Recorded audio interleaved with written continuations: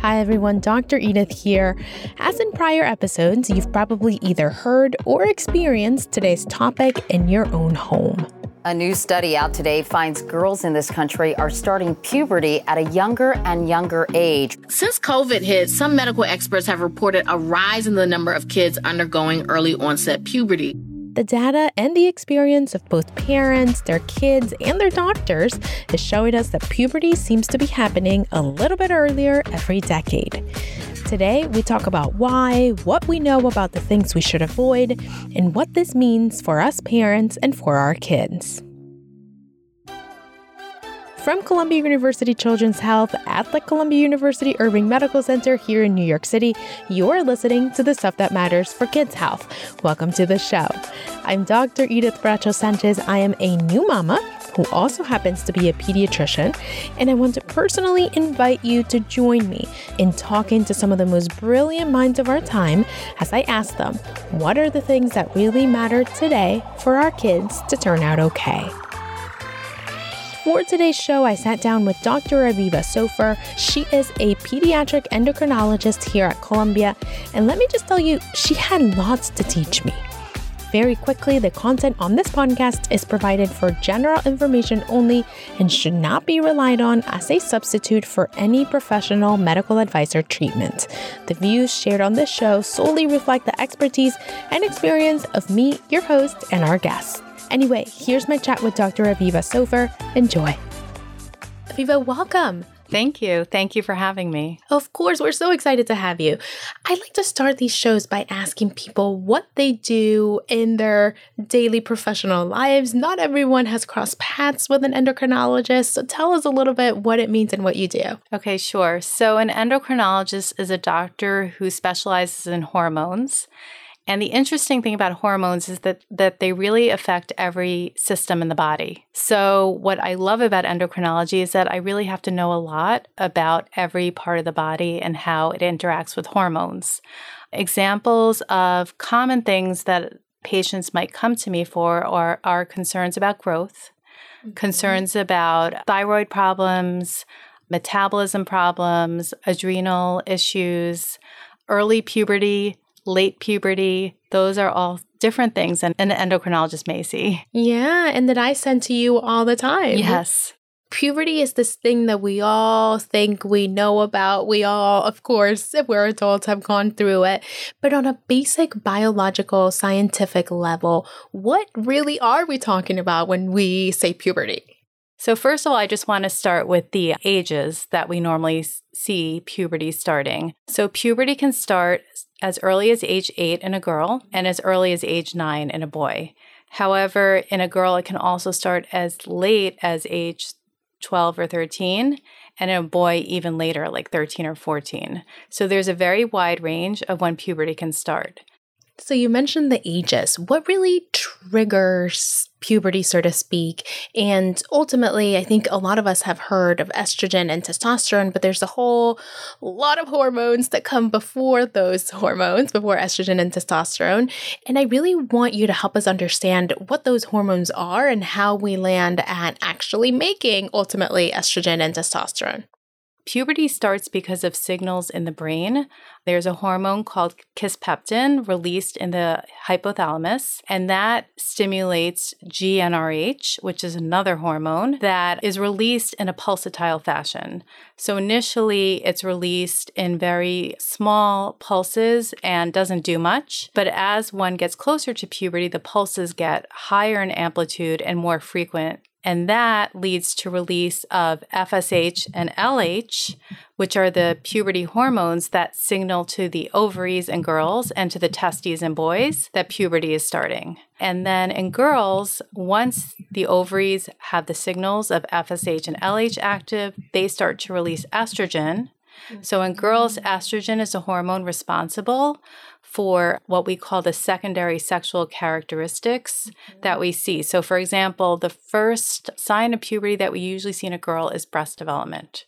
Similarly, in boys, once the FSH and LH signal to the testes, The first sign of puberty we actually see in boys is not so apparent. It's an increase in the size of the testes. So that's not something that a parent would necessarily see.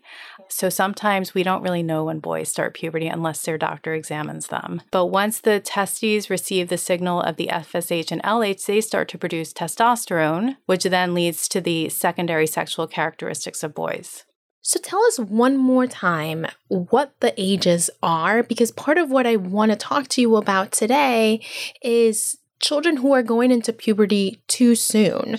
So remind us of the normal ages that you mentioned, and also what are you seeing in terms of, kids entering puberty too soon? Sure. So the normal ages in girls would be the youngest age that would be considered normal is 8, and in boys 9. However, those are not firm cutoffs. So sometimes girls can enter puberty between ages 7 and 8, and we may not get alarmed if it's a very slow onset and not rapidly progressive. So sometimes in younger girls, we'll feel comfortable following them closely, but we may not become alarmed that there is something, a major problem that we have to treat or worry about. Yeah, that makes sense. And part of what's alarming so many of us is precocious puberty, right? What are you seeing in your practice, and what is the data saying about kids entering puberty too soon? Yeah, so definitely the age of puberty has been decreasing, certainly in the past 50 years to 100 years. I think in the 1800s, menarche, which is the first period that a girl gets, was on average as old as age 18. Wow. And now it's down to 13 or even less. So we're definitely seeing a big change over time. Yeah. Is it also happening for boys? So as I mentioned earlier, for boys, it's a little harder to detect. A few reasons. First of all, precocious puberty occurs in 10 times more girls than boys. So in general, and this has been always, girls develop precocious puberty more commonly than boys, so it's just much more rare to see in a boy. Secondly, because the signs of puberty or the beginning signs of puberty are testicular enlargement, that's something that is not likely to be detected unless a boy is examined by their physician. Whereas girls, the first sign usually is breast development, and that is more obvious to parents. Yeah. And is it happening more frequently in children of color as well? What is your experience and what does the data say there? So definitely we've seen that Black girls start puberty on average earlier than white girls. And some Black girls do start as early as age 6. And because we have observed this, this is sometimes considered normal and may not require as much of a workup for looking for something wrong. Yeah. And as best you can tell, as best as the data tells you, why is puberty happening sooner than it used to, or earlier than it used to, I should say? That's a great question. And we're actually learning a lot from the COVID pandemic. So a lot of different research groups have noticed that precocious puberty was occurring at a higher rate during the pandemic, specifically during lockdown.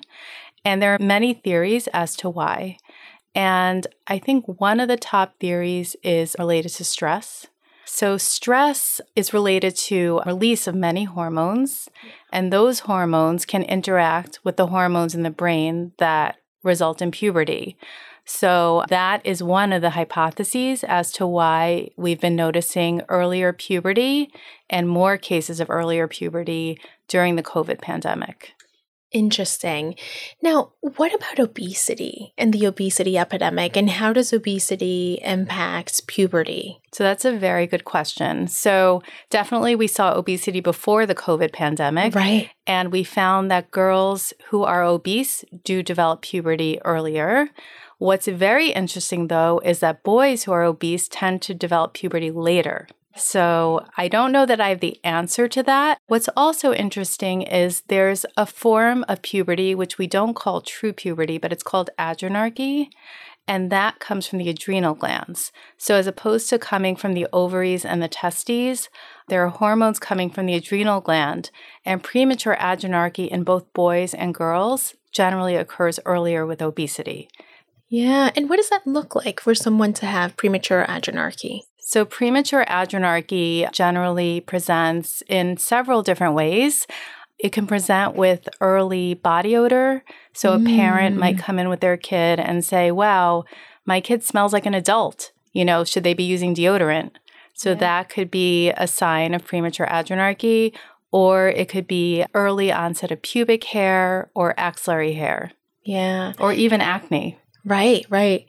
And I've seen all of these things in my clinic, right, in my practice, parents that come in and say, they really stink. Yeah. It's not subtle. Like parents truly do pick it up in that way and are able to tell us and ask for help.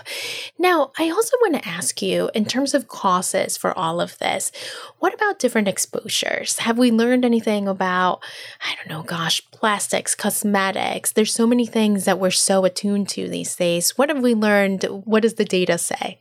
So definitely there are several substances called endocrine disrupting chemicals, and examples of those are phthalates, and those can induce puberty early. So exposures to things as simple as cosmetics, many cosmetics or creams or lotions have phthalates, or many plastics also have phthalates. So that has been something that's been really closely studied now because we're trying to understand that association more.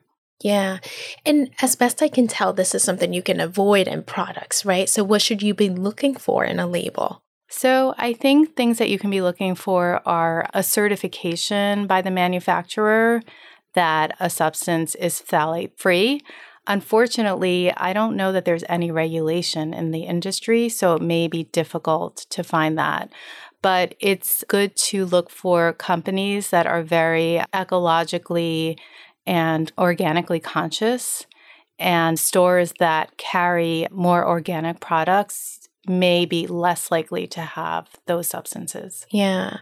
Interesting. And I have to tell you, as a mom of a little guy at home, I've become so aware and have really started looking and reading labels and looking for brands that have this certification. So I do it. It's, an extra step, but in my opinion, worth it. So going back to kids who are experiencing precocious puberty, what are the impacts of that? Because it's one thing for us to sit here and sort of talk about biologically what's happening and the ages at which it may be happening and how it manifests itself. But what are the effects on kids, both on a mental health level and on a physical health level? Absolutely. So what's interesting is when kids go through puberty early, not only are they experiencing the signs of puberty, but their bodies are generally growing faster. So a girl who's maybe 7 years old and has started puberty, she's going to appear to be much older than her peers. She might be taller. She might have already obvious signs of puberty, and teachers and parents might expect more from these kids. So even though developmentally they may not be mature or appropriately mature for their age, there's going to be higher expectations for them. And that can be very distressing to kids. Yeah, of course. And what about the bullying and the body perception, their body image? How does that manifest? Absolutely. Very young kids who don't have any peers who have similar appearances might feel very self-conscious and embarrassed, especially if they start getting their period at a really young age. Yeah, it's too soon. It's almost like, how do you teach a child who's still a child in many ways to deal with some of these things? So how should we be talking about this, and how early should we be talking about these things? Sure. So it's always good to educate kids about kind of in an anticipatory way. So, maybe a few years before they might go through puberty, it's something that can be introduced to kids. Yeah. And openly, right? Because I think puberty is one of those things that makes everyone cringe, and it's happening whether you talk about it or not. So you might as well talk about it, right? Yeah, definitely. And before we let you go, and again, we're so grateful that you took the time to talk with us. What else can we be avoiding, or is there anything else that we can do to be preventing some of this? Of course, everyone's going to find the language that works for their family to talk about this. I, as a pediatrician, truly recommend that you do at home to prepare your child, not just for them going through puberty, but for their friends going through puberty so that they can be supportive friends. But in addition to talking about it, is there anything else we should be avoiding? Any other known ways to prevent our kids from going into puberty early? So interestingly, there are some actually natural products that have been associated with early puberty, and those include lavender and tea tree oil, which is very surprising to many people. Yes. Because those are both very common ingredients in oils and lotions. But those are two substances that we generally do recommend avoiding. When we do see kids with early puberty, we get a history and generally specifically ask about exposure to those. I did not know that. This is news to me. So say them one more time. It's lavender and tea tree oil. And do you recommend avoiding them like in their pure form, or even products that contain lavender and tea tree oil? I would recommend avoiding them in kids who have not started puberty. Altogether? Yes. Even products that contain it? Yes. Fascinating. I did not know this. And now, well, everyone who's listening knows as well. But I can also tell my families who I see in my practice to avoid that. Yeah. Anything else we should be avoiding? I would say also stress in general is, of course, unhealthy for everyone, but I've been reading a lot about the effects of stress and early puberty. The initial studies were looking at kids who were adopted, and it was found that a lot of kids who are adopted develop early puberty, and it's thought to be due to stress. And then again, as we discussed before, the COVID pandemic kind of opened the door for us to understand a lot more. There's just the stress of social isolation. Yeah. The stress of irregular hours. So stress in general can have a really deleterious effect on health, but also can cause puberty to come earlier. Yeah. So it's not just avoiding stress, as you mentioned, also probably finding ways to deal with the stress. Exactly. That we can't avoid in our lives. We all have a little bit of it. Good coping strategies. That's right. Well, I really appreciate your time. This has been so insightful. I have to tell you, as a mom of a little guy, I am trying really to understand how this happens, and also to better help my families on the ground who come to see me for their yearly checkups all the time. So thank you so much, Aviva, for being with us today. Thank you so much for inviting me. And thank you at home for joining me on the Stuff That Matters for Kids Health podcast. If you liked our show, make sure to tune back in next week to leave us a rating and review and to help us spread the word about our show. That's right, we'd love it if you could tell a parent friend, IRL in real life, or just drop a link on your group chat. We'll take that too. You can also find us and more information on kids' health on our social media channels at Kids at Columbia. I'm Dr. Edith Bracho Sanchez in New York, and I'll see you next time.